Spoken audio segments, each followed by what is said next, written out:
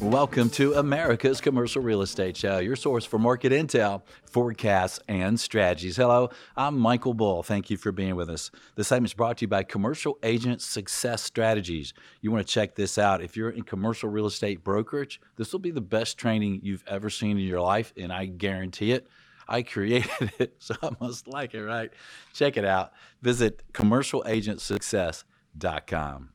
Well, today we have a treat for you. We're going to have John D'Angelo on the show. He's real estate solutions leader for Deloitte, and they just came out with a report, the 2024 Commercial Real Estate Outlook, and the theme is Finding Terra Firma. Please welcome John to the show. John, thanks for coming, and good to see you. Good to see you too, Michael. Thanks for having me.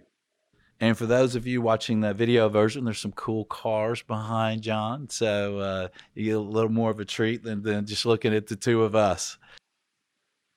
So John, tell us a little bit about this report, this survey, how you guys do it, and how many people are involved. Yeah, so Michael, we surveyed 750 CFOs from really around the world. So a lot of them from North America, but also Asia Pac and Europe represented. And asked the respondents a number of questions, sort of thinking about their business, their outlook, the things that they're worried about. In particular, we talked to people about how they're using technology and what they're thinking about related to technology, and have been doing it for the last several years. So, we're starting to get a decent amount of time slice data to look back on, but had good participation, and we'll talk about it. I think a couple of surprises and a couple of things, or several things that weren't particularly surprising, given that this was done kind of early summer this year. So I think the survey went out in June. So, a lot of things that are true today were true, 3-4 months ago. Yeah, that's interesting. So what is the general outlook of participants, and how has that adjusted over the last year? I find, after having worked in real estate for 30-something years now, that generally the people that lead real estate companies are an optimistic bunch, but that wasn't the case this year. I think we said it in the report. It was the most pessimistic in terms of revenue outlook. We asked people about their thoughts on revenue for the next 12 to 15 months, and we got the most pessimistic response back than we've ever had in the survey group. So, 60% were expecting declining revenue for the year ahead, compared to, the same question last year. It was about 45% that expected revenue, down year over year in the coming year. So, a bit of a pessimistic group this year. Yeah. Well, I guess it's understandable with the rapid rate of increases we've had from the Fed on interest rates, and how that's really adjusting values and the economy. What were the plans? What's different about what the CFOs plan to do regarding this slowdown? Are they adjusting their spending? Are they adjusting obviously they're adjusting their transaction volume. Yeah, so 40% of people responding said they were expecting to cut expenses in the year ahead, and that's up. The last 2 years, 6% were looking to cut expenses. This time it was 40%. So sort of makes sense that those hang together. And interestingly, of a real estate group surveyed, a bunch of those said that they expected to find the expense cuts in reduced office space. I was kind of surprised about that. And the other piece was, in talent-related actions. So the two worst places to cut, I would think, in your office space, where you get people together to get things done, and then in your people. It seems like the two places you want to spend. How about spending on technology? Yeah, listen, the number of people saying that they were going to increase technology sort of plummeted. So, we're seeing sort of either flat to decrease in technology. But, I think we didn't see as much drop in technology spend. I think partly because the industry still has catch up to do. And as somebody who has served the real estate industry for a long time in technology and transformation related initiatives, we are seeing projects that just aren't, they're not optional. So you might expect that that would be a place that people would find cuts, and that didn't get reflected. So, and it's, I think, largely because, Michael, people don't have a choice. They have to continue to catch up in what we call, tech related debt or technology debt. They're having to repay. Yeah. So they expect to slow down. They're slowing down spending. What are they doing about acquisitions? Are some folks looking at this as an opportunity, or the longer pause? What are they expecting on timing? As we're, I think we continue to sort of see some uncertainty about, when interest rates are going to stabilize, and the cost of debt has gone up so much, and liquidity, so availability of debt has gone down. Still some pessimism about transactions. And listen, I was at a conference, I don't know, 2, 3 weeks ago, with global investors, and the one panel discussion was that there's going to be, some deals for, sort of brave capital, the likes of which we haven't seen in a long time. Just as people are cautious about transactions, but the consensus view was, we're likely to see a period of great opportunity for those that either don't need leverage, or have alternate sources of capital. Yeah, we're certainly seeing that on the ground as brokers, especially in the land market, where some investors are able to buy land where they just couldn't compete for it before, right? Um, Yeah. it's amazing. We got a parking lot downtown Atlanta that shoots off a real nice income, and it would have sold for so much with the apartment developers bidding it up that somebody buying it for income and future long term hold couldn't compete. Well, now they can. They're like, okay, this is great. I can get a good income property with a long term hold. Where fundamentals are great, right? Yeah, yeah, and Yeah. where to your point, where properties that may not have been available before, and we're seeing a lot of that too on some of the mid tier properties and smaller properties where investors are buying for their own companies for their own use. Right, it's a good time for users. Well, and it's just it's interesting is I think sort of seller expectations are catching up to market realities. It's just sort of helping with transactions happening again.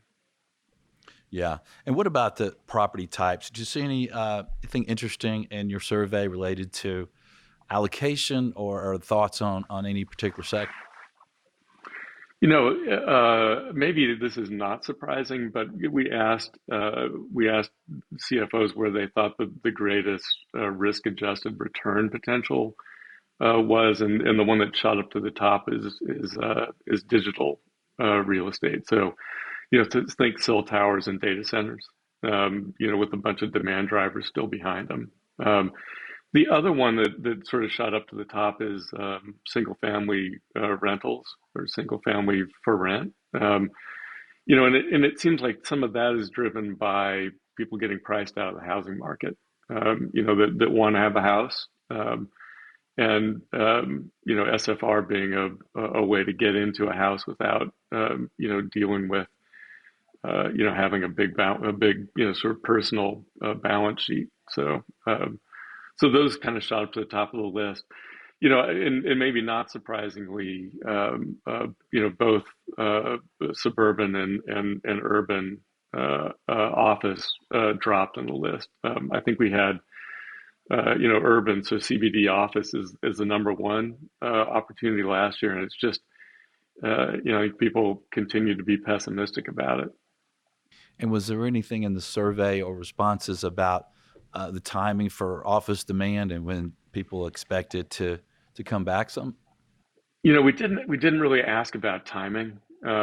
So I'm sort of looking at sort of consensus views that hopefully we return to some sort of normal in 24 under the finding terra firma heading. As kind of seller expectations have changed. There is a bunch in occupiers, certainly office occupiers, getting to a place where they feel like they've got a line of sight into, what their space needs are going to be. There was just so much uncertainty as we've, kind of gone through remote and hybrid, the great resignation, in figuring out, how people occupy space and how, hybrid work arrangements relate to keeping a workforce together. It seems like we're getting to a place where that's stabilizing. Um, I think there's a little bit more understanding about what the office space footprint looks like, particularly by big occupiers. So it seems like that's boosting confidence. Yeah, I agree. The bigger occupiers are going to move the needle, and that seems to be the biggest challenge for the big occupiers to get their folks back because, yeah, and then I see the smaller occupiers almost never left. They're still in the office, and when you talk about hybrid, it's kind of interesting because it sounds like uh, the CFOs of the real estate companies say, well, we're going to use less office space, uh, but but they're expecting other folks might be coming back more than them. Like, Yeah, well, I guess the way you square that circle is we surveyed across all property types. So yeah, I right. imagine it's a slightly different answer from our office owner operator developer client base. Yeah, I was with a developer or owner operator of a lot of office buildings a few weeks ago, and we're at a networking event, and he said, "Excuse me, I got to get out of this conversation. I got to go work on a 1,200 or 1,800 square foot office lease." He said, "I'd have never been even involved in it before, but now I'm all over it." Right? Right.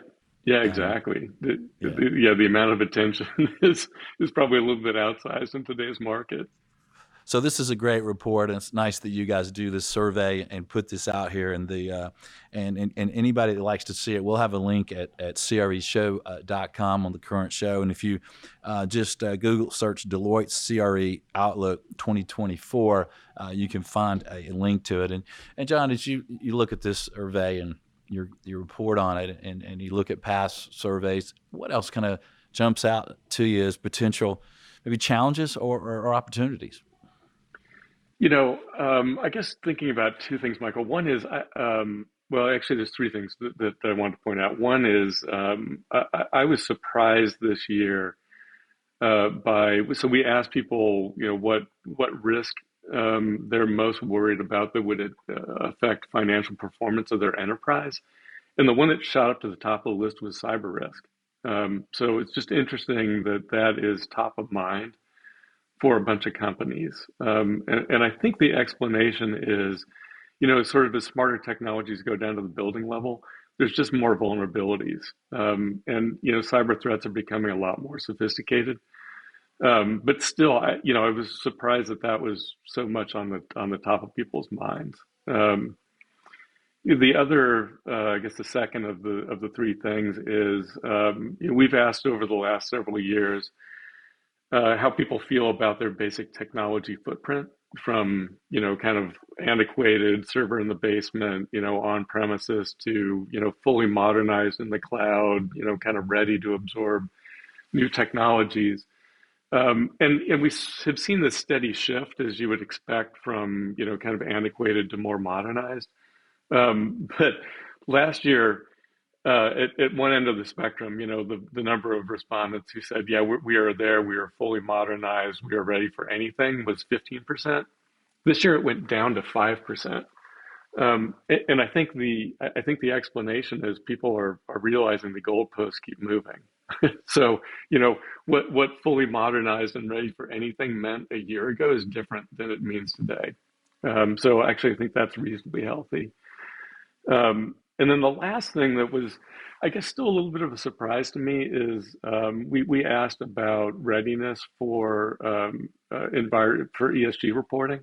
Um, and still the number of people that are saying, look, we're not ready, is like 60% of our respondents have said we don't have the data, it's not captured in systems, I don't trust it. And I expect that number is going to go up, as the demands for sustainability reporting continue to go up. Yeah, yeah, it makes sense. And going back to the cyber risk, it seems like even gets tougher when you have hybrid. You have people working from anywhere, right?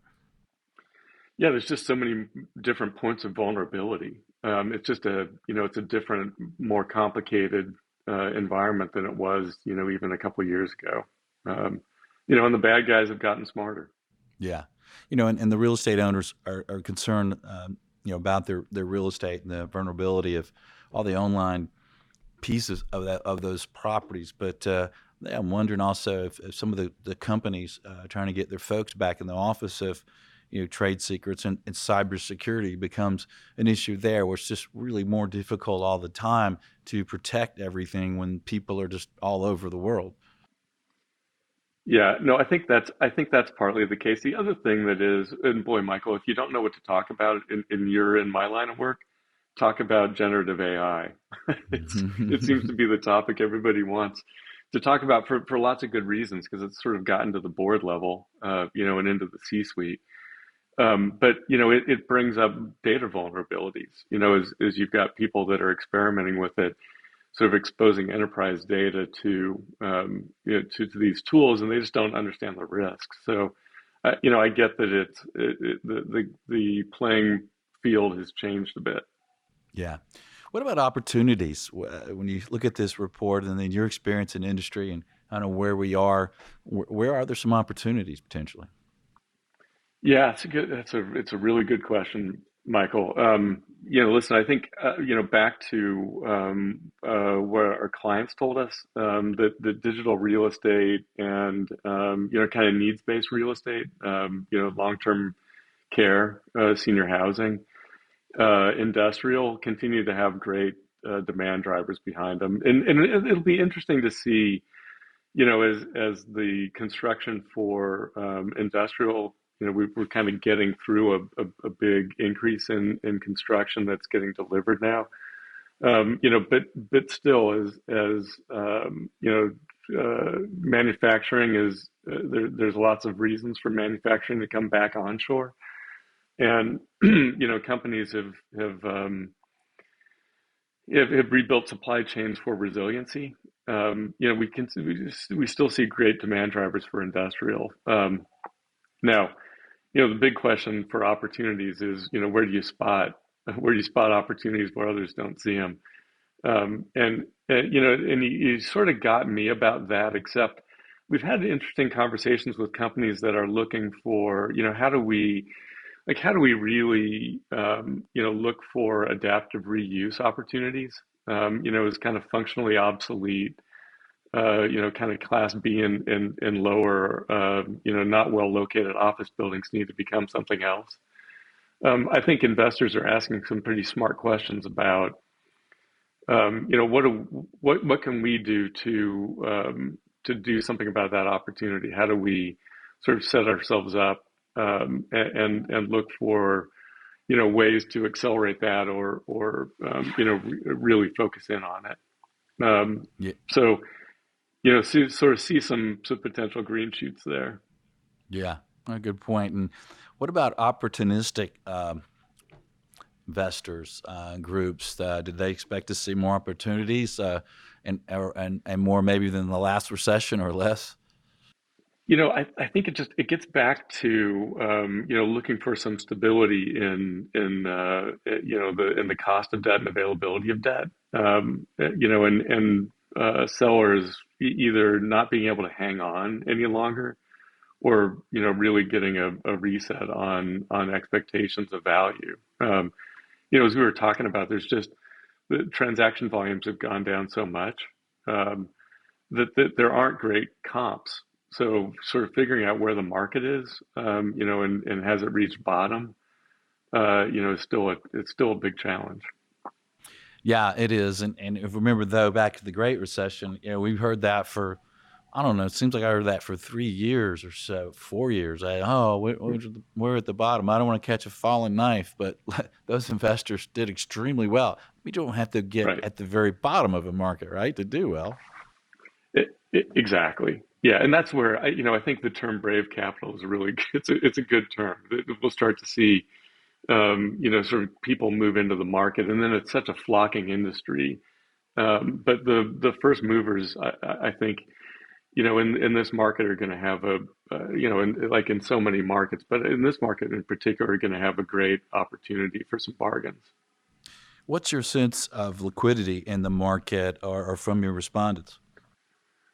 It's not great. It is right up at the top of things that people point to for sort of headwinds or challenges. That there's just still isn't. The GSIBs are still sort of struggling with a lot of real estate on the balance sheet that normally would have been recycled, but not wanting to get it off their books at a loss. Um, so the big banks are still, not lending at nearly the rates that they were. So I think we'll see, kind of private debt come back, and sort of candidly, sort of seeing people looking for opportunities there. But it's still a challenge. It's not reset to normal. Yeah, well, it's interesting because it seems like for lenders, it's a wonderful opportunity to do loans and build relationships that are probably some of the safest loans that they've done in a long time. At least you won't have maturity risk, right? Well, rate risk at maturity. Well, we hope not, right? Right. Yeah. Less competition, probably better assets and borrowers. We just had a lender reach out today that I'm real familiar with, and they've really beefed up their team, and they're really looking at this as an opportunity. But I guess they don't have some of the challenges some of the other banks have. Boy, and there's just so much dry powder on the sidelines, Michael. You got to believe that. Listen, if I had a crystal ball, I'd probably be doing something else. But you got to believe that's all. That all adds up to a change in transaction volumes. Hopefully in the first half of 24. Yeah. Well, another green shoot as far as us in the southeast at our shop, starting to see things pick up a little bit, and maybe that's the optimistic broker in me is grabbing on that green shoot. But we're starting to see some sellers come around with some great properties at 9 caps, and it reminds me of it. Remember back in the day, John, when 10 caps were the normal? Yeah, exactly. I mean, think about the people that are in our industry that they've never heard of double-digit caps, right? Right, right. Yeah. If you're not in your late 40s, you probably haven't been in a decision chair during a recession before, right? No, exactly. People thinking the three, four caps were just normal. It's and kind of debt availability at kind of long-term rates of 3 or 4% was normal. It's not normal, Yeah. um, and we're coming back to that. Yeah. Well, John, what would you leave our audience with to think about with the report this year and the survey results? Yeah, listen, I think there is something about the resiliency of real estate, Michael. That it goes through cycles. You got to believe that we're coming out of a cycle. The demand for various uses of real estate in so many ways is evergreen. So as we start to come from a tremendous amount of uncertainty, into sort of line of sight for opportunities, just encourage people to put their thinking caps on, um, and think about where there's opportunities, in advance of the headlines. Yeah, Um, that's a good point. I was just with a family office this morning, and they're really excited about the I guess the lowered prices and getting a better basis now, and they look at real estate as a really long term hold. yeah, yeah, exactly. Um, and I think to the extent that you can figure out where real estate fits into an overall investment strategy, or is your core business. You just got to believe that there's going to be some great acquisition opportunities as things are starting to stabilize.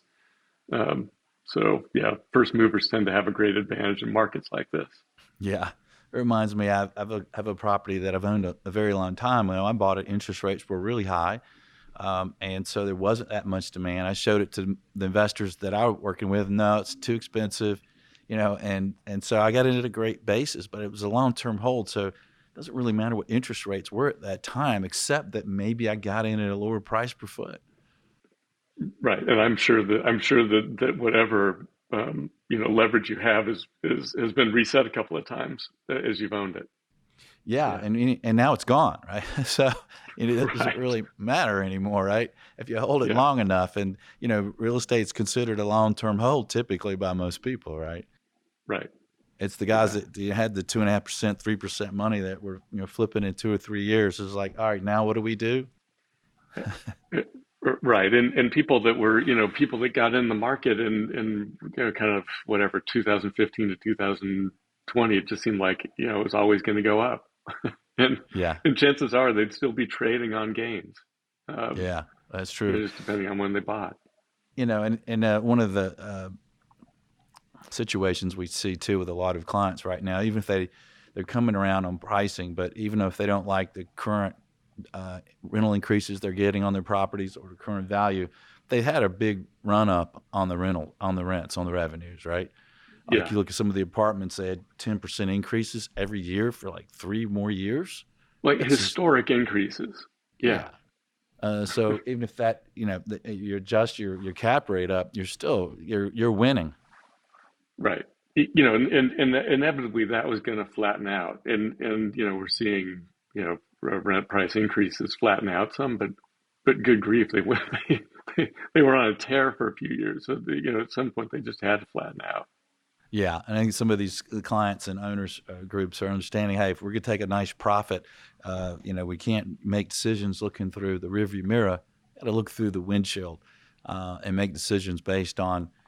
Hey, if we can make a profit, it's a profit. It doesn't have to be what we expected it to be, 3 years ago. Right. It took, I think it took or is taking a little bit of time for that to settle in. Yeah. But it seems as though that's starting to sort of settle in, that this is, that whatever you thought your property was worth a couple of years ago is not the case today.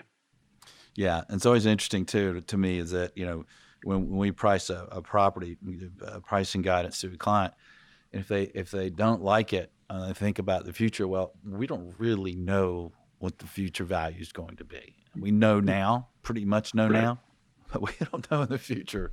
So if you don't like it now, you might not like it later. If you could take a profit, move on, right?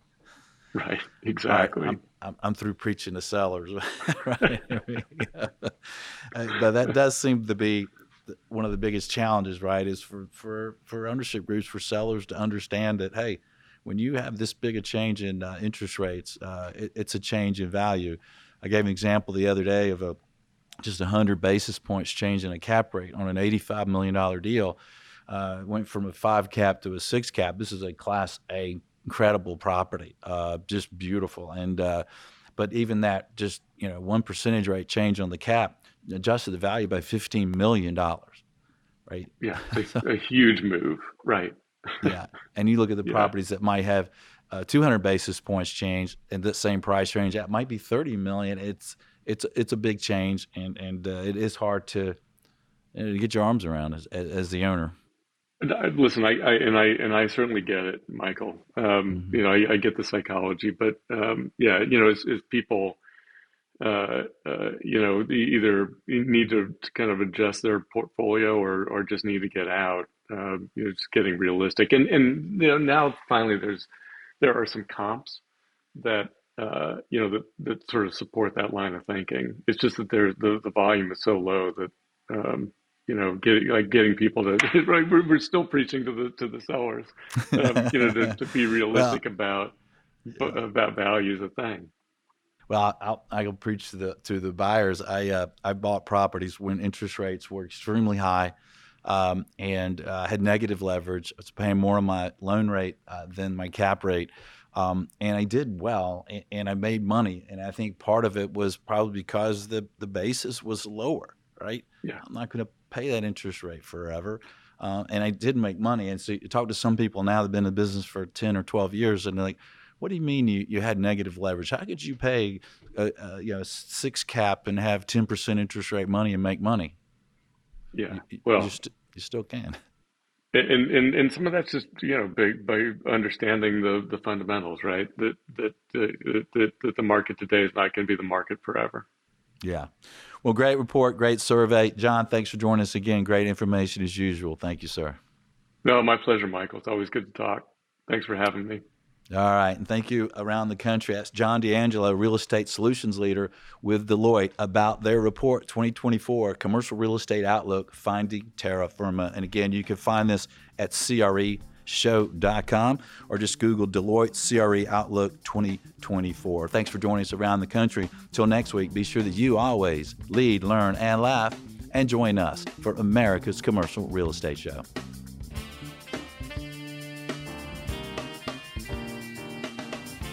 America's Commercial Real Estate Show is brought to you by Bull Realty. For commercial brokerage sales and leasing in the Southeast U.S., contact our show host by email at michael@bullrealty.com. By Commercial Agent Success Strategies, 21 incredible one-hour agent training videos. Learn more at commercialagentsuccess.com. And by Lument. For senior housing, healthcare, and multifamily financing, visit lumet.com. For more podcasts and videos, subscribe and visit CREshow.com.